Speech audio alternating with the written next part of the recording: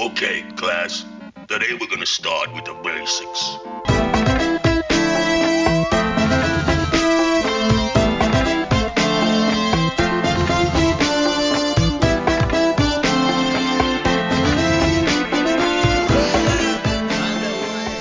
Hello and welcome to the New Life Lutheran Podcast, where new life in Christ is celebrated and we explore together how to live the Christian life with excellence. Thanks for listening today. I'm Pastor Eric, and I wanted to thank you guys for joining us for part 3 of What is the Gospel.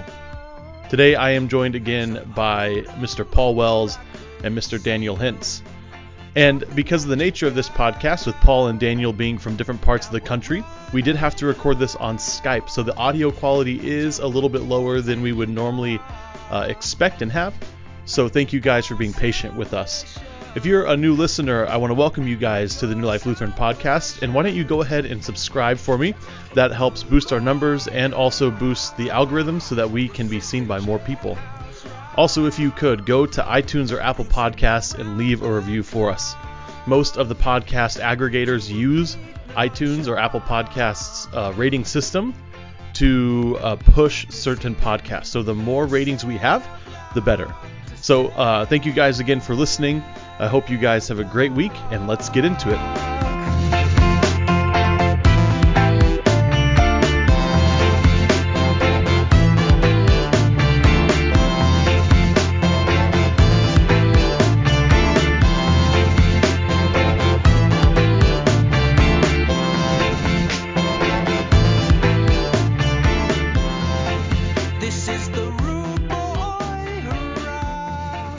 Right now, we are continuing our series on what is the gospel. So I'm here with our guests, Daniel Hintz and Paul Wells, two guys that I really respect and enjoy talking to and spending time with. So thank you guys for jumping in and doing this with us here. And we're gonna keep going on. The last couple of weeks, we've introduced Simply Good News by N.T. Wright, and we begin to talk about what he does and some of his work. So we're going to continue on using the themes of the chapters to kind of guide our conversation. So this week, the conversation is Surprised by King Jesus. And we're going to overview that and then have a little bit of a discussion about it. So Dan, why don't you go ahead and give us an overview of the chapter? What was his main points? How was it structured? Maybe some other interesting things you thought about the chapter. For sure. So like Eric said, this was chapter 3, Surprised by King Jesus. I really liked this chapter because it started getting into some more specifics. Like the first 2 chapters have kind of just been stating the theme for the whole book. And this was starting to get a little bit more into the actual details of his points. But kind of the basic overall theme of it was that Jesus and his life and then death and resurrection were a surprising way of the kingdom of God being revealed. Basically, he talked about that Jesus' ministry is not just about advice and, telling people kind of how to live their lives, but it was about the idea that he's actually spreading news. And that difference means that he is either right or wrong about the news he is spreading. And it kind of removes that possibility of dismissing him as, oh yeah, he was just a good teacher. Like he was either correct in the news he was proclaiming or he was incorrect. A lot of the cultural kind of details he dove into in the chapter, or that N.T. Wright dove into, was about the Exodus and the idea that was kind of the Jewish people's main kind of cultural identity, was this idea of the Exodus that had happened to them several thousand years before. And it was something they were waiting for to happen again. And that they were kind of waiting for that as either kind of a new political manifestation, that just like Moses, there was going to be a kind of a revolution and there was going to be a literal change of leadership, or it was going to be kind of a miraculous divine intervention without human participation at all. And so that created kind of 2 ways of people viewing what that was going to look like. Either we need to rise up, we need to overthrow the Romans, or we should just kind of go off in the desert and hide and wait for God to deal with everything going on. And N.T. Wright makes the case very strongly that Jesus saw it as his vocation to actually accomplish that bringing of the kingdom, that it wasn't just a passive thing that other people were doing. Jesus saw himself as someone who was bringing that about. who is participating in that, and again making it a newsworthy thing instead of just something to be talked about. But that led to a lot of people being uncertain about if Jesus really was the Messiah.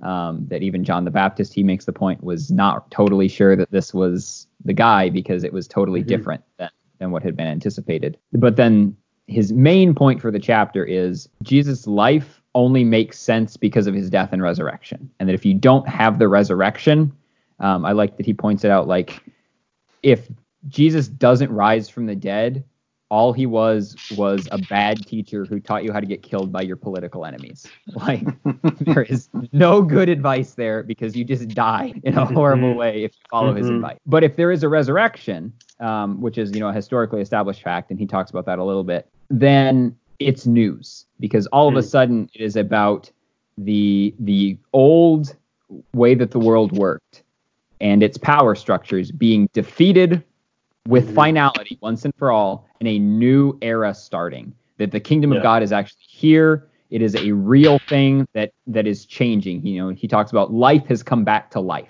and he talks about death and sin are still in their death throes, and that we still feel that tension of that, but they are defeated, and that we are now living in that new world. So, Jesus' resurrection is really what it all comes down to, and that's kind of how he ends the chapter by saying that's why it matters. That's the news, and that's why that news is important. Yeah, because the resurrection is what established the life of Jesus as authoritative, right? That if it wasn't for the resurrection, as you said, Jesus would have just been a sandal-wearing hippie out in the desert teaching people. But because of the resurrection, what he taught and how he lived his life now has authority for us. Yeah, so I think that one of the things that I was surprised by, no pun intended, was how he condensed the good news, the gospel. And this is how he defined the gospel in this chapter. The one true God has now taken charge of the world in and through Jesus and his death and resurrection. So I wanted to start off and just kick that over to you guys. In N.T. Wright's mind, when he talks about the person of Jesus and his death and resurrection, that's how he describes the gospel, that the one true God has now taken charge of the world in and through Jesus, his life, death, and resurrection. I just want to kick that over to you guys. What do you think about that? As you were kind of reading through this, how did that strike you? Did you resonate with that? Were you like, yep, that's it. I'm down for how N.T. Wright talks about the gospel? Or did you maybe have some hesitations about how he presented things? I had a little bit of hesitation with the way he phrased it, that particular way, taking charge. I think I understand what he's trying to say, but it almost leaves us this idea that God wasn't in charge before Christ came. Now, I get that really what he's saying here is that he's really talking more about the perspective of the people who are kind of in that specific time frame. And so to them, they were waiting for somebody to come and help that sort of Exodus historical event. So in that context, I understand. I agree with what he's saying. I think in a broader context, like just the gospel itself, what I define that as God coming back to take charge, I wouldn't say that, because it almost sort of implies that he just was letting things kind of hang out and wasn't in charge before. Now, that could also be a little bit of my perspective on theology and sovereignty coming into play. But that one to me was kind of like, I understand what he's saying. I don't know that I would describe it that way. I mean, I agree a little bit with that hesitancy on the word, or the phrasing of taken charge. I mean, I think N.T. Wright is very much using, kingdom terminology, and is very trying to root this in the cultural context of the time. That's the whole purpose of the book. And certainly that idea of, Jesus and his disciples are using kingdom language. And when the new kingdom arrives, that is it's not like, the old kingdom was always here kind of operating in the background. It is, the new kingdom is here. Yeah. And there's not ever two kingdoms that are happening. Right. Like they are, one is dominant, you don't have two levels of that. And so based on that metaphor, I think it makes sense. I think when you start kind of divorcing it and maybe putting it into our 21st century perspective of, trying to theologize everything and try to create kind of a, theology for God's sovereignty and some of those things. Yeah, I agree with Paul 100%. The metaphor breaks down, but that's not really what the metaphor is designed to convey either. It's not designed for that 21st century, systematic theology. I hadn't thought about taking issue with that language. I totally understand the hesitancy there. And I'm wondering, as you guys were talking, I was thinking about, I wonder if N.T. Wright is kind of working on, kind of as you mentioned, Dan, less of like a purely philosophical, theological level. And if he's working more along the lines of the biblical story, where the biblical story being God had one people, and that's where the new creation was being started. The temple had imagery of Eden. The temple was kind of the place where humans could connect with God and be this kind of new creation. And Israel was supposed to be God's people. They were supposed to be the first fruits of God's eventual blessing of the whole world. And if in Jesus, when N.T. Wright uses that language of taking charge, I wonder if it's not God establishing new creation then for the whole world, including Gentiles, so bringing Gentiles into that. So I wonder if N.T. Wright's not kind of working on like when it comes to the story of the biblical narrative, if it's not that it's a new thing that actually expands the work, the salvific work and the recreative work of God in a way that it wasn't before. I 100% agree. Actually, that word that you used, Eric, first fruits, I don't think that N.T. Wright uses that in this chapter, but that was the word that I had in my head as I was reading it the whole time. When he starts talking about Jesus, like it's that idea of first fruits, right? That you finally have in the life and death and resurrection, which I think is the important thing about how N.T. Wright defines the gospel is it's all three, and you need all three parts of Jesus. Right. You finally have that first fruit of what this looks like on a global humanity scale. And it's not just here's a chosen group of people. It's here's the guy, and this is the template for what this is going to look like for everyone, not just for the Jews, not just for, the chosen people. Everyone is now part of this. As I was sort of processing that and thinking through, because he says it at the beginning of the chapter and the end of the chapter, he says God was coming back to take charge. So he's trying to emphasize that point. Yeah. And I totally agree. In context, the people of the time, how they would have viewed good news, that kingdom language, like you said, Daniel, makes sense. A lot of in this chapter, he talks about the surprising way, or the surprising power structure of the kingdom of God, and that it is not a kingdom based on power in the traditional sense, and that it is a kingdom entirely based on the idea of love, which is a freely given, laying down your life for someone else kind of a love. He says we have this word agape and we translate it as love, but love really doesn't get to the heart of what that word really means, just because in English that word means so many different things. And so from that perspective of, the one true God has now taken charge of the world, in terms of a full revelation of the actual mechanics of that kingdom, that it's not, he has done away with this idea of God just happens to be stronger than humans, and therefore God can overpower humans and kind of enact his kingdom by force. He is saying, nope, my kingdom is enacted by my son dying, by God's death and resurrection, and that laying down of your life. And so in that sense, like, it's not that God didn't love people before, but the fullness of the revelation did not happen until Jesus. Yeah. And that's why Jesus is his life is the defining turning point in history. So in that sense, it's the kingdom has been more fully revealed than it ever was at any previous point in history, because we understand it's not just God shows up and then beats up the bad guys and yay, we win. It is a completely different paradigm that now has to be lived in and explored. Yeah, which is so different. The way that the world operates really is whoever has the biggest pocketbook or whoever has the best relationships or whoever has the most influence, that's who wins. And that's definitely backwards from the way that Jesus showed us how to win. Yeah, because he doesn't show us how to win. He shows us how to lose, and then he still wins. Like it's a victory unlike anyone would define victory prior to that. He talks about the Jewish people had an idea of martyrs. They had seen them throughout their history. Right. None of those martyrs did anything. It was like, oh yeah, they died. They gave their life for the cause. Right. And that's just another person that we, remember, we do this in honor of. It doesn't change the power structure at all. And so again, if that Jesus' resurrection, he's just another martyr.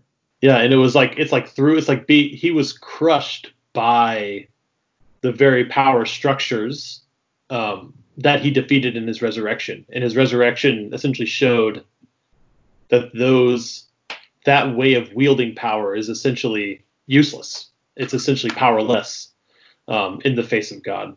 Yeah, and I like that he pointed out it doesn't minimize the power that had. And it wasn't like, Jesus really suffered. He really died. It wasn't just like, oh yeah, that's no big deal. It was a big deal. Jesus died. Right. But now that no longer carries the same weight because it did carry all of that weight in Jesus and in the cross and in his death and resurrection. He kind of alludes to this, and I don't know that he says it necessarily this way. I'm flipping through the pages here trying to find where I highlighted it. But he almost essentially says it's not that it's almost not like Jesus beat them at their own game. It's that he was playing a completely different game. Right. Yeah, that's good. I don't like to use this word, but I'm going to use it anyway. How does Jesus set an example? I mean, how does Jesus set an example for us in wielding power? What is that going to look like in our own lives? How we wield our own authority? Is it a viable option? Is the way of Jesus actually a viable option? The way that he wielded power. I think if you look at the quintessential example that people always go to for Jesus in his service to people is washing the disciples' feet. And that's the verse that we often go to. Is you need to be someone that washes people's feet. Even in that act of service, Jesus still exercised his authority in that situation when he says to Peter, it's John 13, Peter, starting in verse 8, Peter said to him, never shall you wash my feet. And Jesus answered him, if I do not wash you, you have no part with me. So even in Jesus' service to the disciples, his act of service, he's still exercising his authority. And I think that is an example of when we are wielding authority, because Christ says all authority on heaven and earth has been given to me, therefore go make disciples of all nations. So we do have authority. Right. The question is, what are we using that authority for? Is it for other people?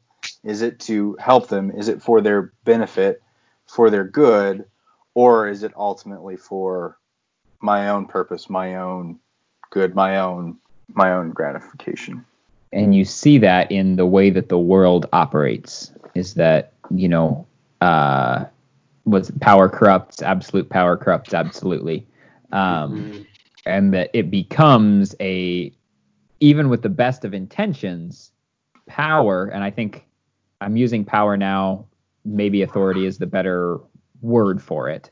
But in either of those, I think, instances, even with the best of intentions, if you hold on to that power and authority, you become something that is not good.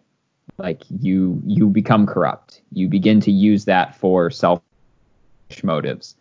Whereas I think it's Philippians 2, Paul says, your attitude should be the same as that of Christ Jesus, who being in very nature God, did not consider equality with God a thing to be grasped. But he made himself nothing, taking the very nature of a servant, being made in human likeness, and so on. You have that paradigm, which is, like you said, Paul, exemplified in the washing of the disciples' feet. And there's some other layers to what's going on there. That Jesus is still exercising a kind of authority in that situation. But he is doing it in a way that is not self-seeking. He is purposely humbling himself in the exercise of that authority, to make it not about how can I elevate myself, how can I make myself look as good as possible. That it is about how can I. The whole idea of the incarnation is that right. I'm going to condescend to become a human, to lower myself to the level of the humans, so that together they can be raised up in the ascension with Jesus. And if that's the paradigm we have, Paul says, I become all things to all people, so that by all possible means I might save some. And that is it's a great thing to talk about. And it's like, oh yeah, I can for sure see that. And then you get into the real world, and you see the people that subconsciously or consciously or however I see myself as better than. It's like, do I really want to condescend to that level? Right. Or should I just kind of stay here in my circle of friends so that I look even better by my choice of people that I hang out with, or how I use my power? Or should I give that away so that I can lower myself to and lower is not, because again that's a false notion, that I'm better than other people. But it makes me think about Galatians chapter 4, where Paul is saying to the Galatians, basically, juxtaposing how they treated him before the Judaizers sort of infiltrated their ranks versus how they're treating him now, and how they were willing to look on his infirmities with grace and mercy and accept him and listen to him. But now that they've sort of fallen in with the Judaizers, they are kind of hostile towards him, and they reject his apostleship, or at the very least, they're questioning his apostleship. And that dynamic's a little bit different than what we're talking about here, but I think the same principle of legalism applies to that, in that when we're talking about kingdom language and authority, a governor or a herald is not acting out of their own authority. They're acting out of the authority that has been given to them for a specific purpose, for a specific reason, to do a specific thing. And when they start to misuse that, they're not doing that out of the authority that's been given to them. They're doing that out of the authority that they're trying to get for themselves. Right. And that is sort of that legalism, or that good advice. Hey, you need to kind of do this thing to fall in with the Judaizers. You need to kind of do this thing to fall in with the cool kids, instead of the good news, which is that we are all free and all one in Christ. Yeah, I think that you guys have identified too. They're kind of, if you can recall, N.T. Wright kind of gave us 3 categories. Is the news foolish, scandalous, or good? And for people who, they think that the point of life is to gain as much as you can, to wield and gather as much authority or power as you can, it's foolishness, right? It's foolishness that Jesus would come and sacrifice himself. It's foolishness that he would do that Philippians 2 work, that the Greek word is kenosis, that self-emptying, although he's equal with God, did not consider it something to be grasped. That's foolishness. But then there's also this, like you mentioned, Paul, that there's that at the end of the day, there's still authority. It's still authority. That even if you are self-giving and self-sacrificing, you're still the one with authority. So it's not like authority is the bad thing. So we're not, on one hand, we're not trying to be, heartless, whatever business people that are like just, using people up for for monetary gain. But we're also not, the kind of like, I don't know. Do you guys remember Shane Claiborne? Do you guys remember him? Did you ever read I can't even remember what his book was about. But essentially, he said that if we all Jesus took for President or something like that. yeah, Was that that might have him? been it. He did write that one. He also wrote something about something revolution.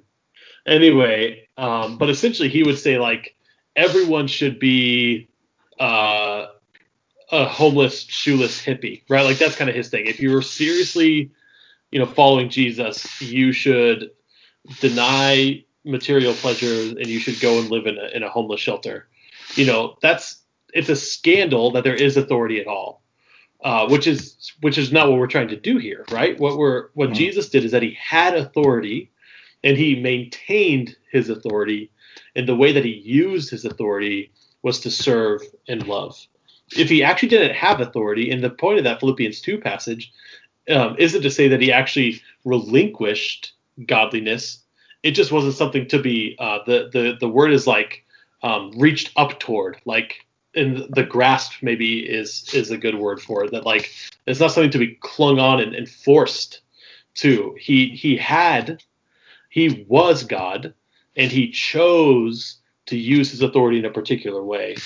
And so this news, the way that Jesus operated is foolishness. It's scandalous. But more than either of those things, it's good that we can wield our authority, whether it's very small authority.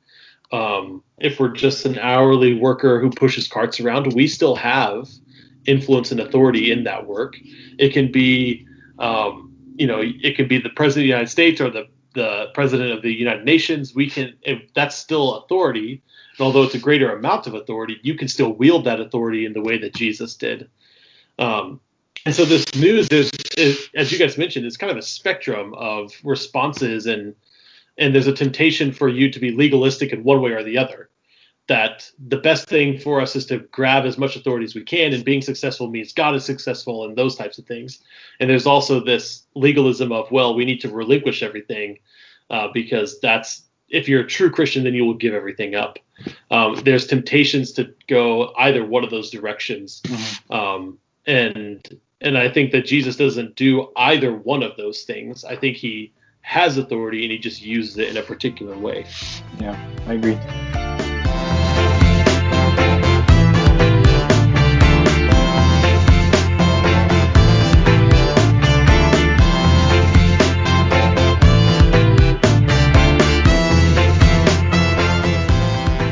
Let's talk a little bit more about the rub of how this news, how this way of ruling, how our neighbors are going to see it, what our neighbors are going to think about it. Maybe we can use that foolish, scandalous, or good language.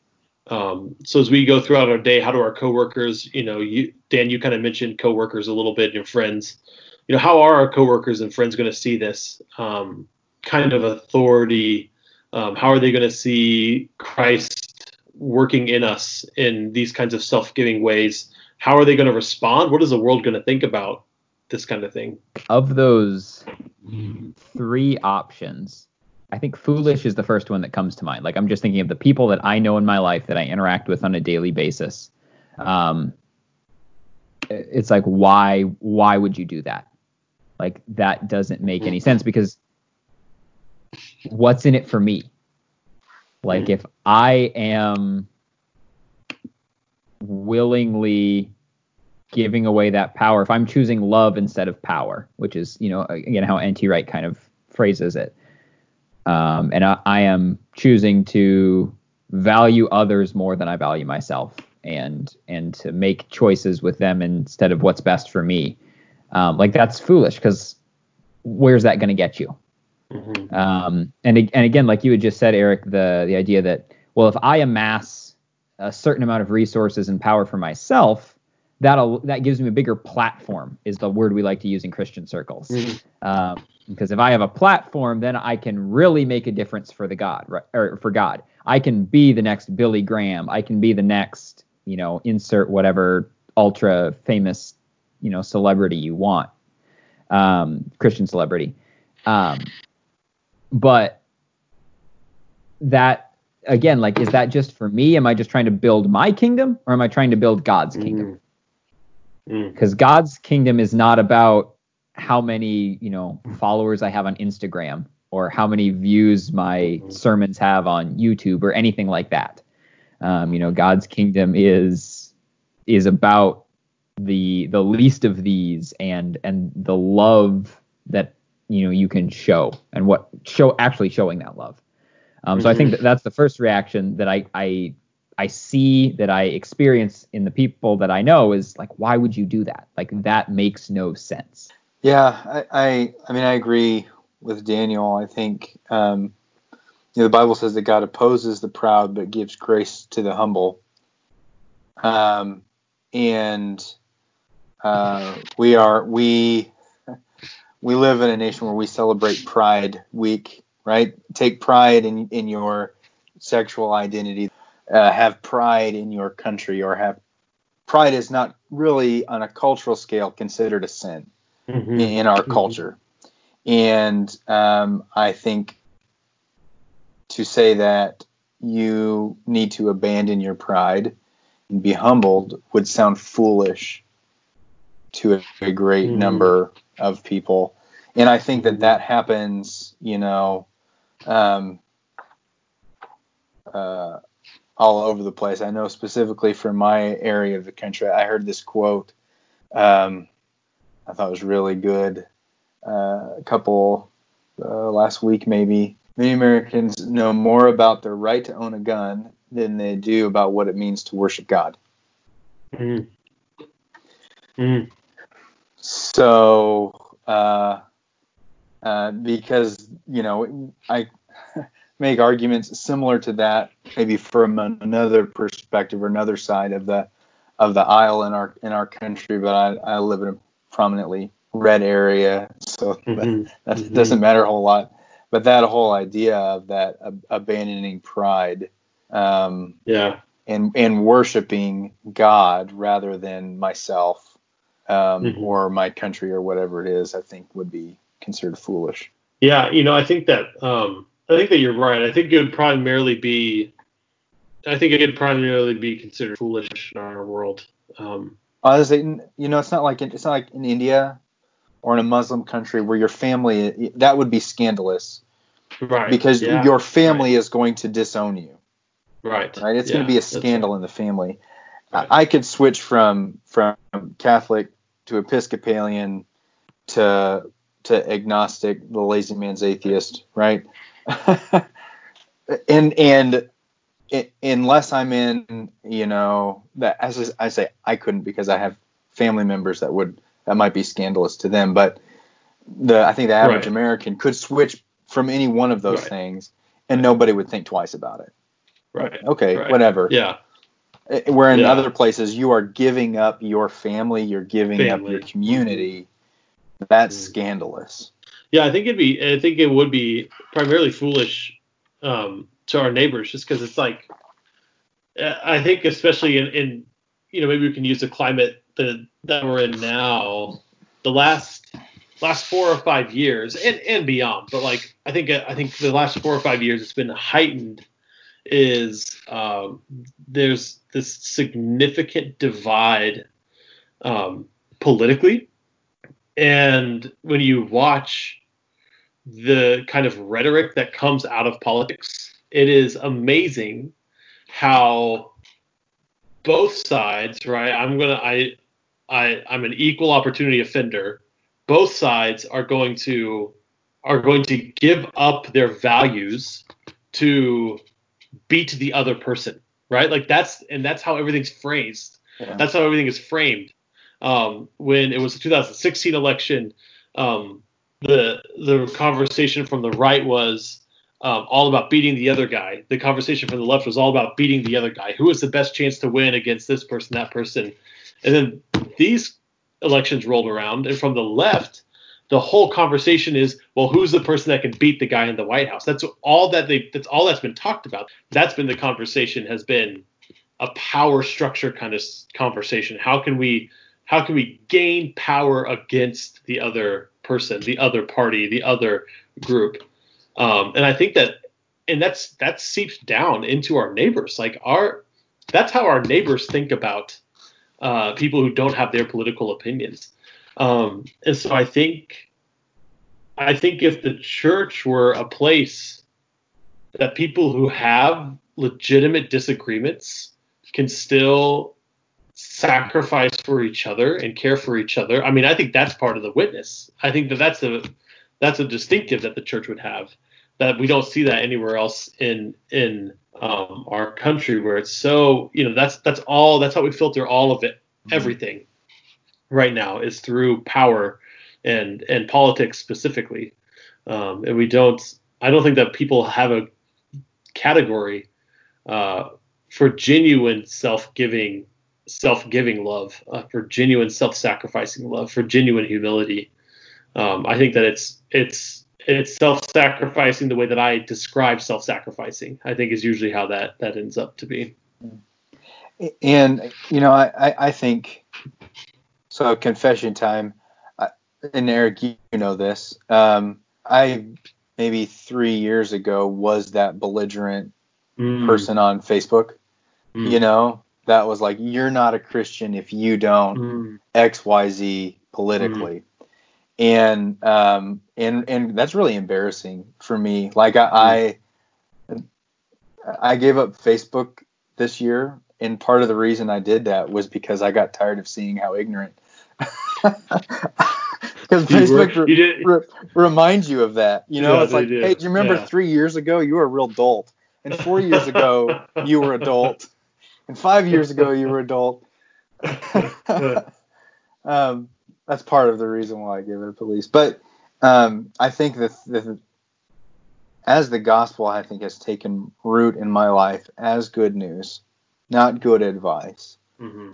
And I don't know that I would have phrased it that way until reading the first few chapters of this book, but it really makes sense. Mm-hmm. And then reading chapter 3, it's kind of like I'm not necessarily interested in that because I'm not playing that game. I'm not even on the same board game. You know what I mean?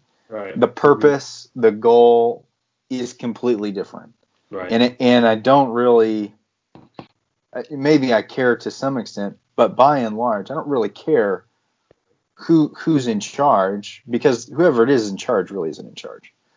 Right. That's right. You know what I mean? And I'm serving a king who is he's going to make it work out one way or the other. Right. Whether we have a wall or whether we don't, whether we have universal health care or we don't, God's going to make it work out. And what am I doing? It's really easy to focus on what's happening in Washington or in your state capital, and focus on that and think this is really going to change and impact things. Mm-hmm. And something that my wife likes to say a lot is, she's like, my life is no different today than it was 6 years ago. Right. Except that we now have kids. 5 kids. But none of those changes had anything, like, the president had nothing to do with that.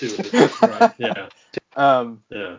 But I can impact my neighbor. Right. I can show them the love of Christ, and I can show my kids the love of Christ. And the president or Speaker of the House or governor doesn't have anything to do with that. Right. Yeah, and it's those cumulative small impacts that add up to, like I had said previously about having a larger platform or, the opportunity. It's really those small things that add up to that over a lifetime of faithfulness and of living that kind of self-giving love of the gospel.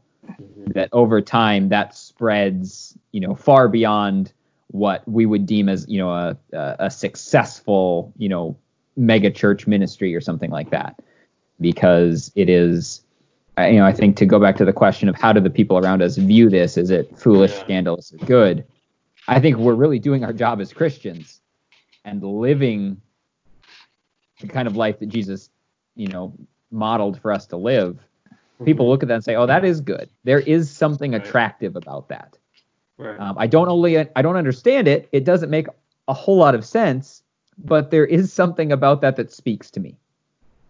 Which was kind of one of the points he made in the last chapter in chapter 2, was like, yeah, there's something that kind of draws you in or calls out to you from the gospel, because it is good news. There is something about it that makes sense of the world, even if it itself does not make sense. Yeah, that's really good. And I think that, Paul, what you identified, there's a kind of, in order to be belligerent, which is the word that you use, which that I was the same way, maybe on the other side of many of the issues.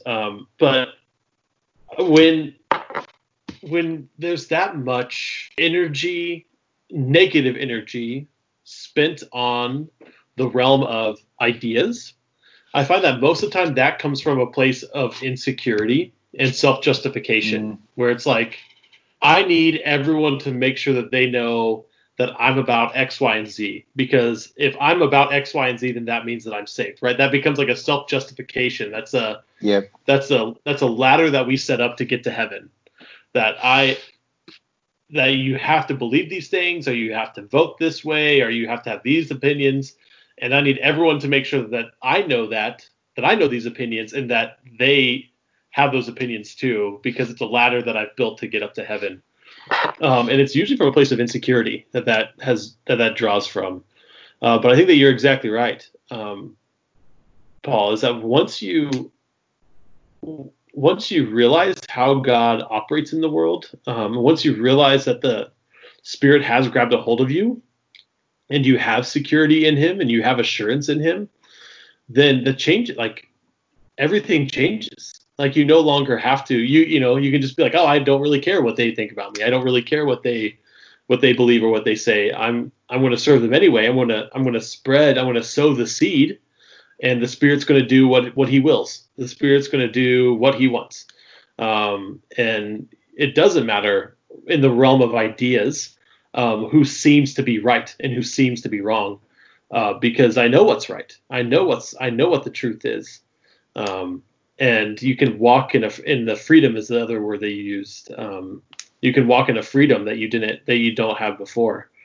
It really changes things once you're operating in that freedom, which, Dan, is kind of what you were talking about too, is when I'm unshackled from my own expectations about success, when I'm unshackled from my own expectations or other people's expectations, then there's a freedom which is attractive to some people, right? Sometimes the seed falls on paths, and sometimes it falls on good soil. But for those who hear the word and respond, it is good news. And so I think that whenever we talk about this and we spread the good news with our words and our actions, I think that we can expect all three kinds of reactions. That there will be people who think it's foolish, there will be people who think it's scandalous, and there will be people who think it's good. And we can't really control how they respond, and how they think about what they think about the good news.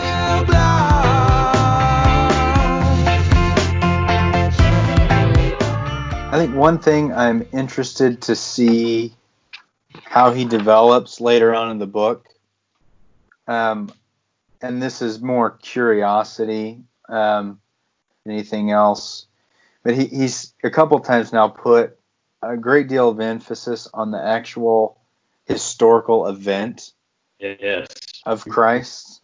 And this could be my maybe a little bit of Westminster coming out, I suppose.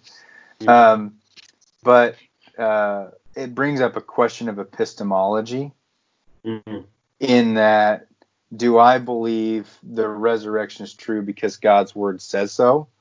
Or do I Oh. believe that God's word is true because historically I can prove the resurrection?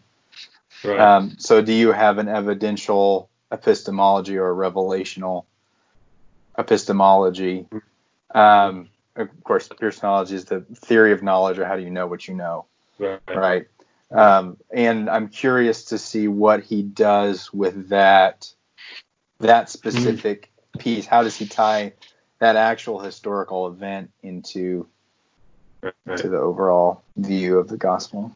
Yeah, I don't know. Like I said, I'm reading with you guys. I haven't read ahead, so I'm also curious because I've been listening. There's a group of Lutherans that are very sometimes they're called radical Lutherans, and they have a very particular way of understanding the world and how God operates in the world. Mm-hmm. That's within, it's embedded in the Lutheran tradition, but they kind of take it to a radical, to the root. Like they're kind of follow this one stream of thinking all the way back to God, and they talk a lot about the evidential epistemology, that we trust the scriptures because Jesus trusted the scriptures, and he was the guy who pulled off his own resurrection. Said he was going to be resurrected and pulled it off. So I would be interested in hearing if N.T. Wright kind of delves into that at all, and how he deals with that. I really liked this chapter because, like I said, I think he's starting to dig into a little bit more of the meat. Like he spent a lot of time establishing the theme, and now he's kind of getting into the ramifications. Like, what does this actually mean? Which for me is, intriguing, because I am someone who really likes to think about ideas and then sometimes struggles to put those ideas into practice, because the idea is more fun if it just lives in my head and I can think about it. So I'm interested to see, what are the practical applications that he draws from this beyond just the theoretical, it matters. So I'm excited to continue this discussion. Yeah, I know. I think just based on the titles of the next couple chapters, I think that we're going to have a lot to talk about, because N.T. Wright's a little bit of he's polarizing in the biblical studies and theology world, because he's part of this. I don't know if he would even say he's part of this movement, but he's kind of part of this group that studies what's called the new perspective of Paul. And some individuals in this group, not N.T. Wright, but some individuals in this group reject penal substitutionary atonement, reject the idea that Jesus vicariously took on the punishment for our sins, which you heard a little bit in this chapter, right? N.T. Wright kind of hinted at that. He said, he was careful to say that it was penal and it was substitutionary. So he was careful not to go all the way that direction, but he kind of hinted at it. And I think over the next couple chapters, that'll play out a little bit more. So I think we'll have some good conversations about how God saves.